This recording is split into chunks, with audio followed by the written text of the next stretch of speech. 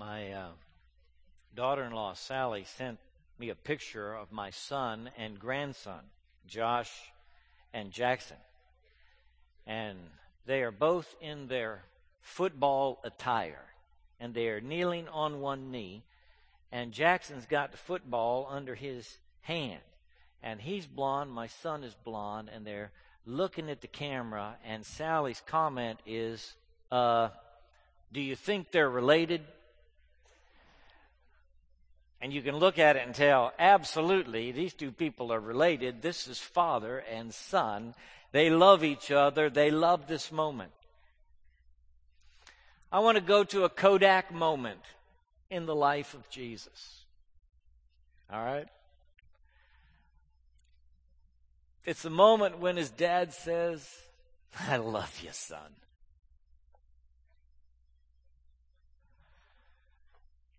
It's a moment for the whole world to watch. It's public. It's on display. It's in the text. It's written out carefully. Recorded by 3 of the 4 gospel writers. God's moment with his son. When he announces something for all the world to overhear. He wants everybody to hear it. It's okay. It's in Luke chapter 3.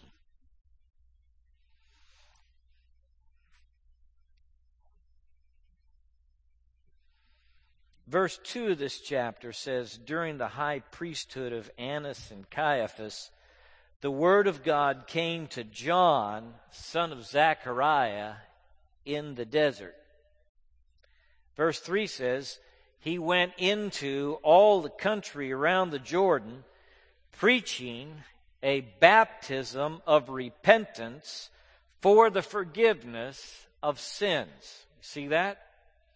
That's John the Baptizer, preaching a message of repentance for the forgiveness of sins.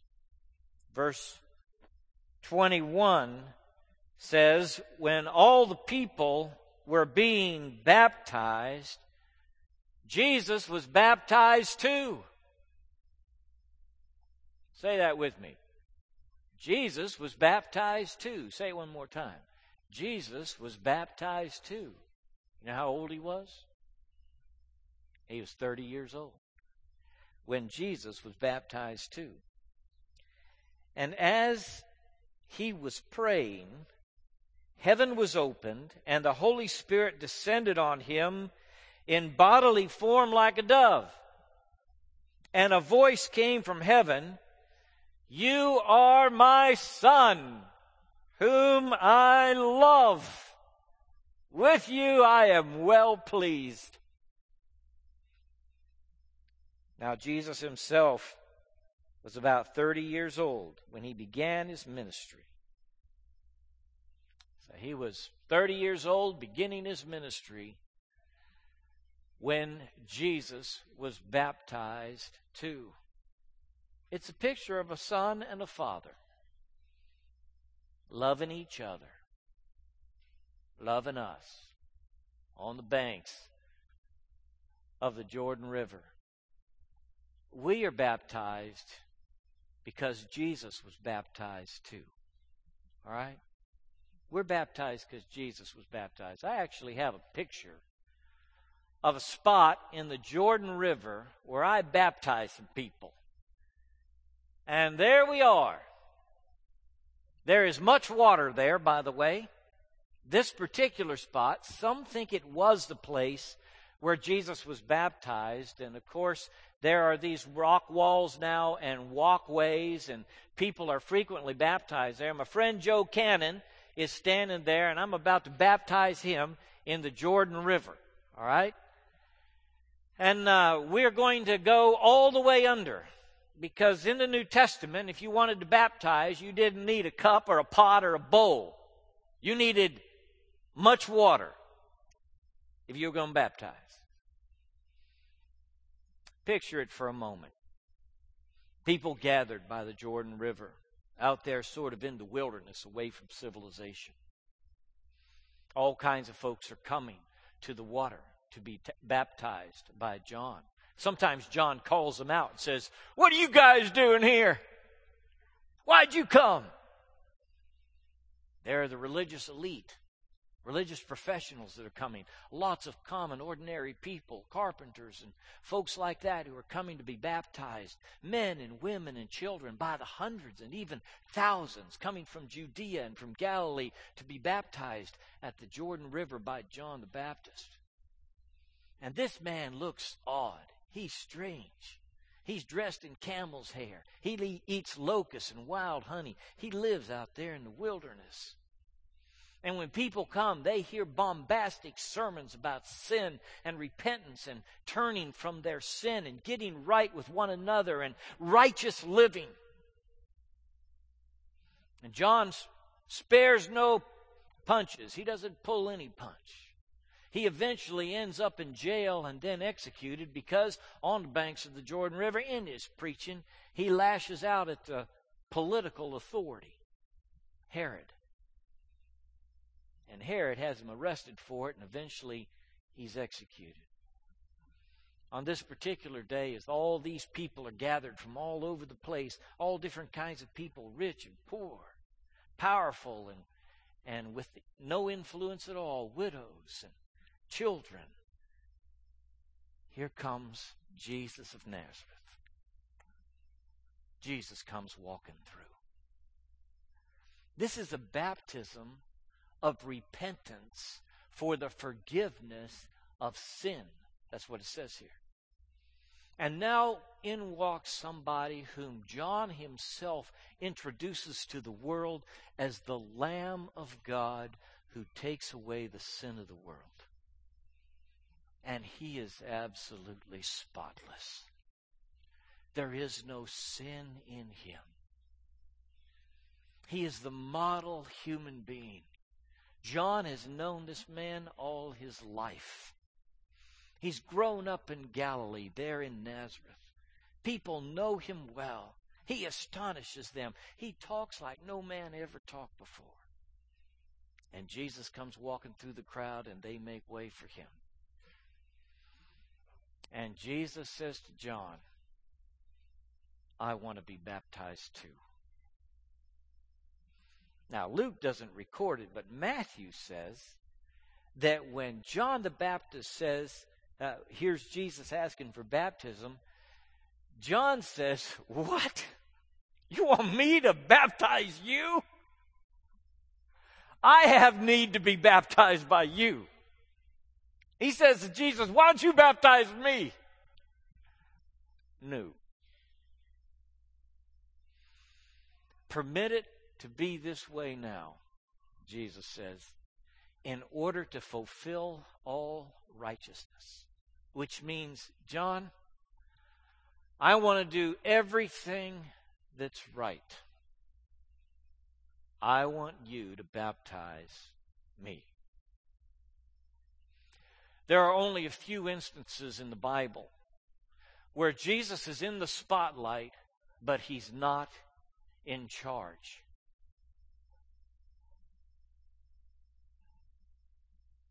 He's in the spotlight, but he's not the one who's the subject.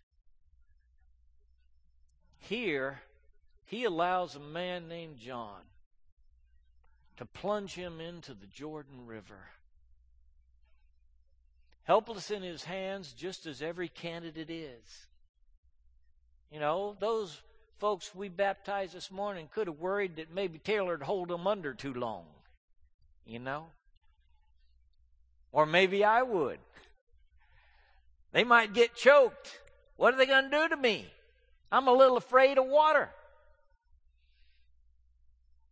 Jesus was baptized too. I don't want to be dripping wet in front of a crowd. Jesus was baptized too. Is this really necessary? Jesus was baptized too. With no sin to repent of, he went under the water at the hands of John the Baptist. Why would he do that? The sinless Son of God come from heaven to save us. Is this necessary for Jesus? He did it for you. He did it for you. He did it for you because He wants the drama of baptism locked into your memory tracks. Nothing so stays with you as publicly going into a pool of water or a Jordan River and having somebody dunk you under the water. You remember that the rest of your life. Friday night I preached to a bunch of preaching professors from all over the continent, actually. And one of them happened to be from Chicago, from Moody Bible Institute. And when I visited with him earlier, I said to him, well, my father went to St. Paul Bible College. He said, he did. Well, I'm part of the Christian and Missionary Alliance. That's the denomination I grew up in. And I told him I was baptized as a member of the Christian and Missionary Alliance when I was a boy. I'll never forget it, because even though I was the same age as these kids, I was baptized in the Crow Wing River in Minnesota at a time when the water was really too cold for humans to be in it. I'll never forget that.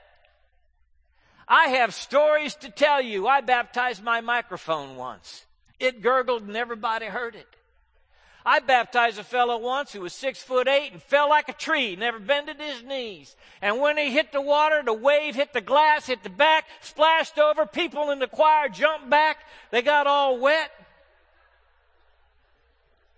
I got stories to tell you about baptism. I planned to have 7 people baptized one Sunday and got there, and the baptistry was absolutely dry. It takes 3 hours to fill a baptistry. I called the fire department. I had a friend in the fire department. I said, how long would it take you to fill up the baptistry? He said, about 10 minutes. I said, bring that truck over here. They brought the fire truck over to our church, put the hose in there. We baptized them in rusty water meant to put out fires that day. People called the fire department and said, hey, there's something going on at First Baptist Church. There's a fire truck over there. Is there a fire or what? I got concerned about the water level in the baptistry one day, and I turned it on when I got in there, thinking I'd get another inch or two in there because I had some big people to baptize. Forgot I left it on. Came back Monday morning to the church. Stepped into the foyer, and my feet were soggy. I thought, what is this? I still have a reputation in Central Texas for flooding the church. There's a professor at Baylor. Every time she sees me, she says, you're the guy that flooded your church while you were a student. I said, yeah, that's me. Why would God give us such an interesting, almost uncontrollable ordinance and say, I want you to do this to everybody who trusts me as Savior? You go make disciples and you baptize them all over the place, in the rivers, in the ponds, in the tanks. You go baptize them. All these different nationalities and people all around the people. People who live in deserts and people who live in the cold tundra. I want you to go and baptize them in the name of the Father, Son, and Holy Spirit. Why did He do that?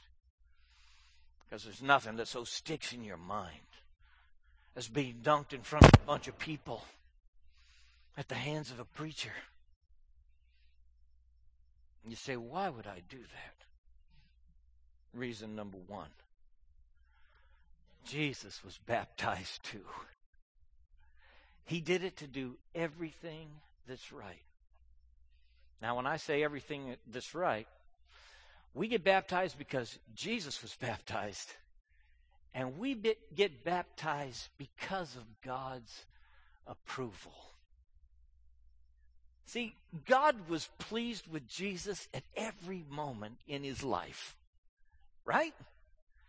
Was there ever a moment when the Father said, oh, man, yeah, that's my son, but I don't want to acknowledge him right now?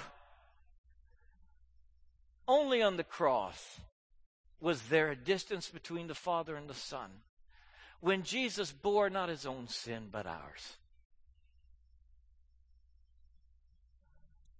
Every moment, every day, Jesus pleased His Father like no son ever did.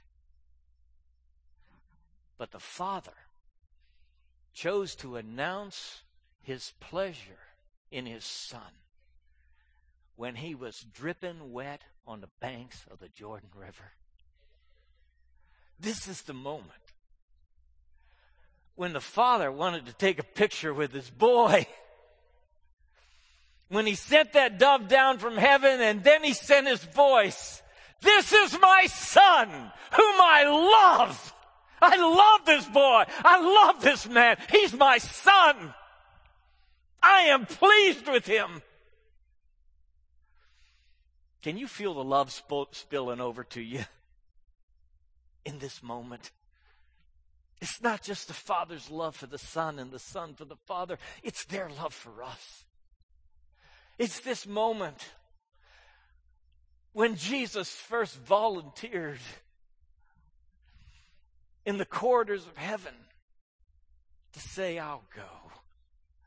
I'll go to rescue those hopeless, helpless people that you love. I'll take on flesh. I'll lay aside my divine prerogatives. I'll become a human being on the planet. We love Him. And God's love for His Son is the amazing part of Him sending His Son. Why would He do that? Send His beloved Son that He loves to this planet to be treated like we treated Him from the very beginning. To be on the world He had made, and the world didn't know Him. Among the people He had chosen, and the people didn't choose Him. They didn't receive Him from the very first, when the door slammed on the inn, and He was born out back in the stable. There was no room for Him on this planet as far as people were concerned. All of this happens because God so loved the people of the world. He sent His Son. And He announces His approval of His Son when He is baptized. You say, why would I want to be baptized? To participate in the pleasure of God. That's why. To be a part of the pleasure of God. God is pleased with His Son, and He is pleased with those who follow Him in baptism. Somebody said, well, is that how you get God's approval to be baptized? God approves of His Son's baptism. He calls us to be baptized, so yes, God approves of baptism. But our approval from God comes only in His Son Jesus, who pleased Him in every way. The way you please the Father ultimately is by receiving and loving His Son, Jesus. So if somebody says, are we saved by baptism? My answer is no. No religious act can save you. You cannot rescue your eternal soul by getting in a tank of water and have a preacher put you under.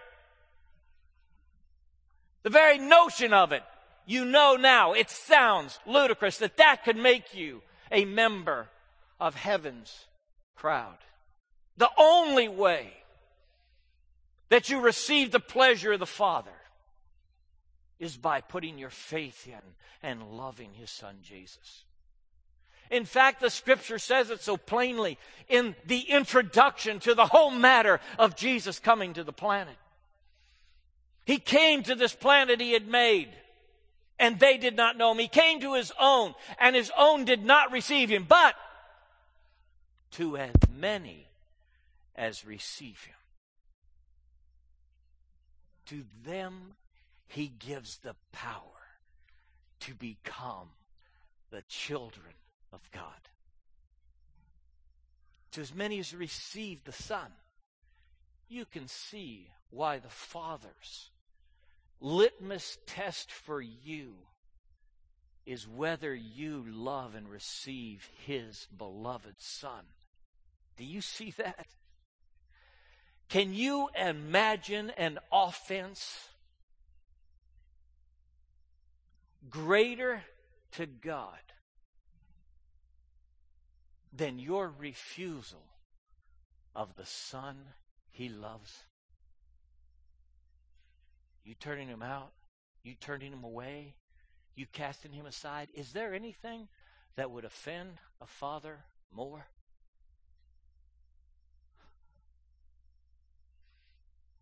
As many as received Him. Say, how do I do that? You can only do that in faith. It's only as you trust Jesus as Savior that you receive Him and receive the Father's approval. All of your approval from the Father is wrapped up in the Son whom He loves and with whom He is well pleased. So no, baptism doesn't save you. Don't think, because I was baptized as a baby, I got a place in heaven. Don't think that. I don't care if you've heard it before. That's not in the Bible. People say, well, why did they baptize babies? I'm going to give you an opinion, okay? I don't want you to be offended. I'm going to give you an opinion of why I think they started baptizing babies. They thought that baptism saved you. Made you a child of God. Even if you were an infant, didn't know what was going on. If you got baptized, you became a child of God. I don't believe that, and it's not here.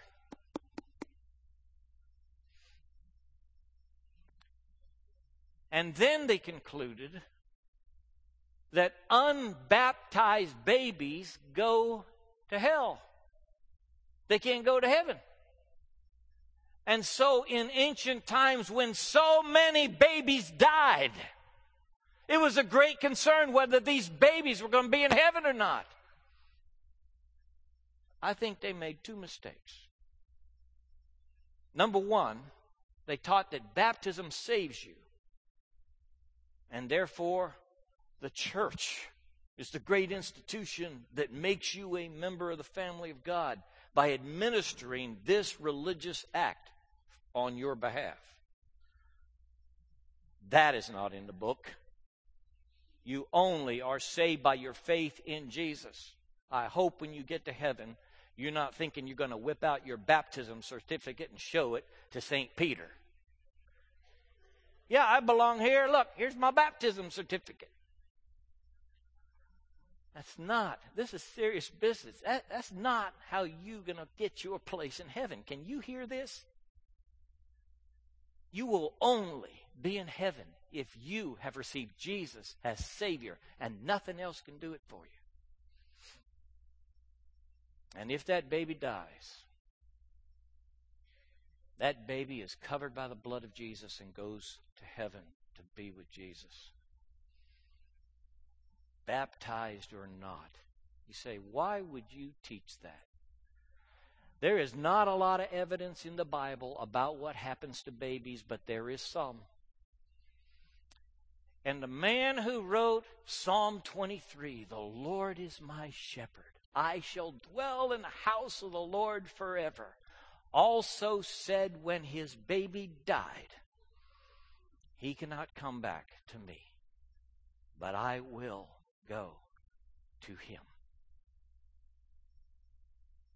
Where was his dead baby? That baby was in the arms of God, in the house of the Lord. And David said, that's where I'm going to be forever. So don't you worry about your baby that died. Those infants go to be with the Father in heaven. They are covered by the blood of Jesus. They are not perfect, but they are covered by his mercy through the death of Christ upon the cross. I don't believe that unbaptized babies go to limbo or to hell. I believe they go to heaven. And I don't believe that baptism can save you Only your faith in Christ can save you. Is this me? Is it? Shall I take this off? Okay. Ambidextrous. All right? I can do this with both hands.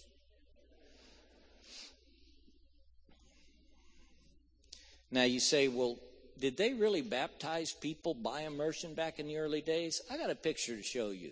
This is a picture from Masada. And have you guys got that picture from Masada? Now, this is Judah Doty. She would get in there. Is she here? I mean, she's down there in the baptistry, all right? And we're on the top of Masada.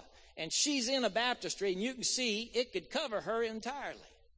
We found these baptistries not just in Masada, which is right there by the Dead Sea, but also in the Qumran community, which preserved the Dead Sea Scrolls and dates from this same era as John the Baptist. They made these tanks big enough to dunk them in, just like Jesus was dunked in the Jordan River.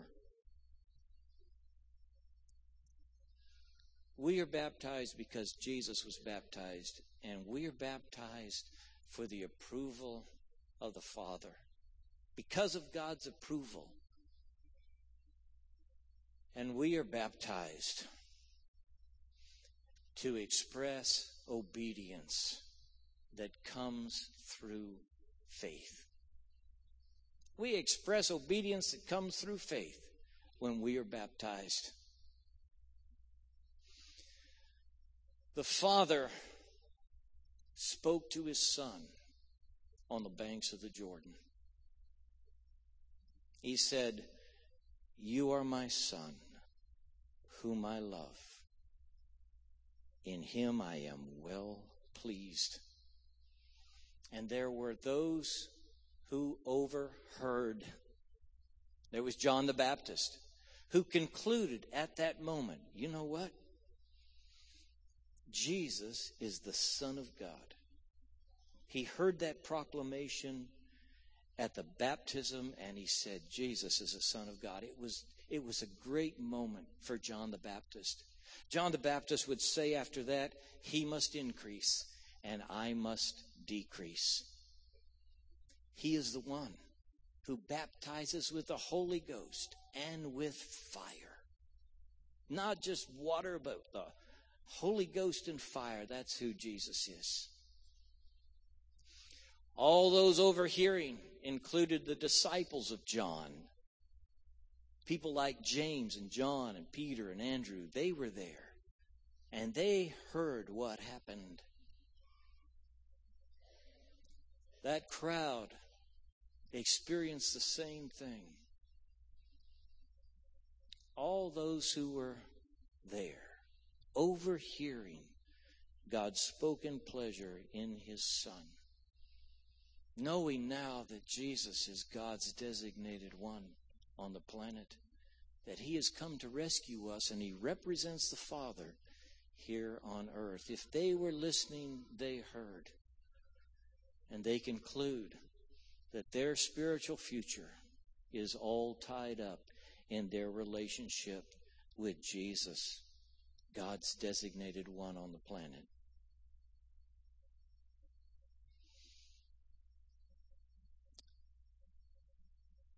It's obedience to come into that water. You say, well, it doesn't make sense to me. That's all right. You don't have to understand it all. Getting baptized is not a final exam. Actually, you get baptized early on in your walk with Jesus before you have a lot of things figured out. And then for the rest of your spiritual life, you keep unpacking what it meant. And you keep looking back at that moment and saying, oh, wow, that was amazing. In fact, as I grow older in Christ, the better I understand baptism and the better I understand communion, the Lord's Supper. The ordinances are richer to me now than they've ever been in my whole Christian experience. And baptism happened on the front end of my walk with Jesus. It's not a final exam. It's obedience. It's a step of faith that goes beyond understanding to saying, Lord, you asked me to do this, and so I do. I say, I do to you. And when you say, I do to God about baptism, you'll find that He's drawing you to other places where you say, I do. It is very possible that your baptism, as a thinking, reasoning human being who understands what's happening to you, your assent to it will put you in motion spiritually in a way that nothing else could. For you to do this, your testimony might be like Jennifer McGee's testimony that's written on the front of this bulletin. How it put her in motion spiritually. To say yes to God is a powerful thing in your life, even if you don't understand all its implications.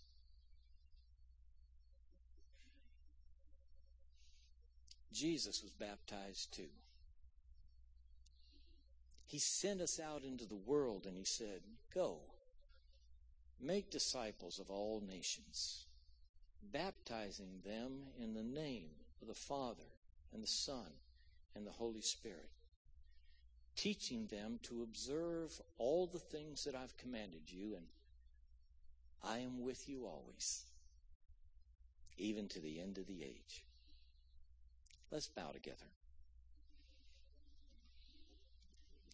I know there's some folks in the room who may be wrestling with baptism as a believer.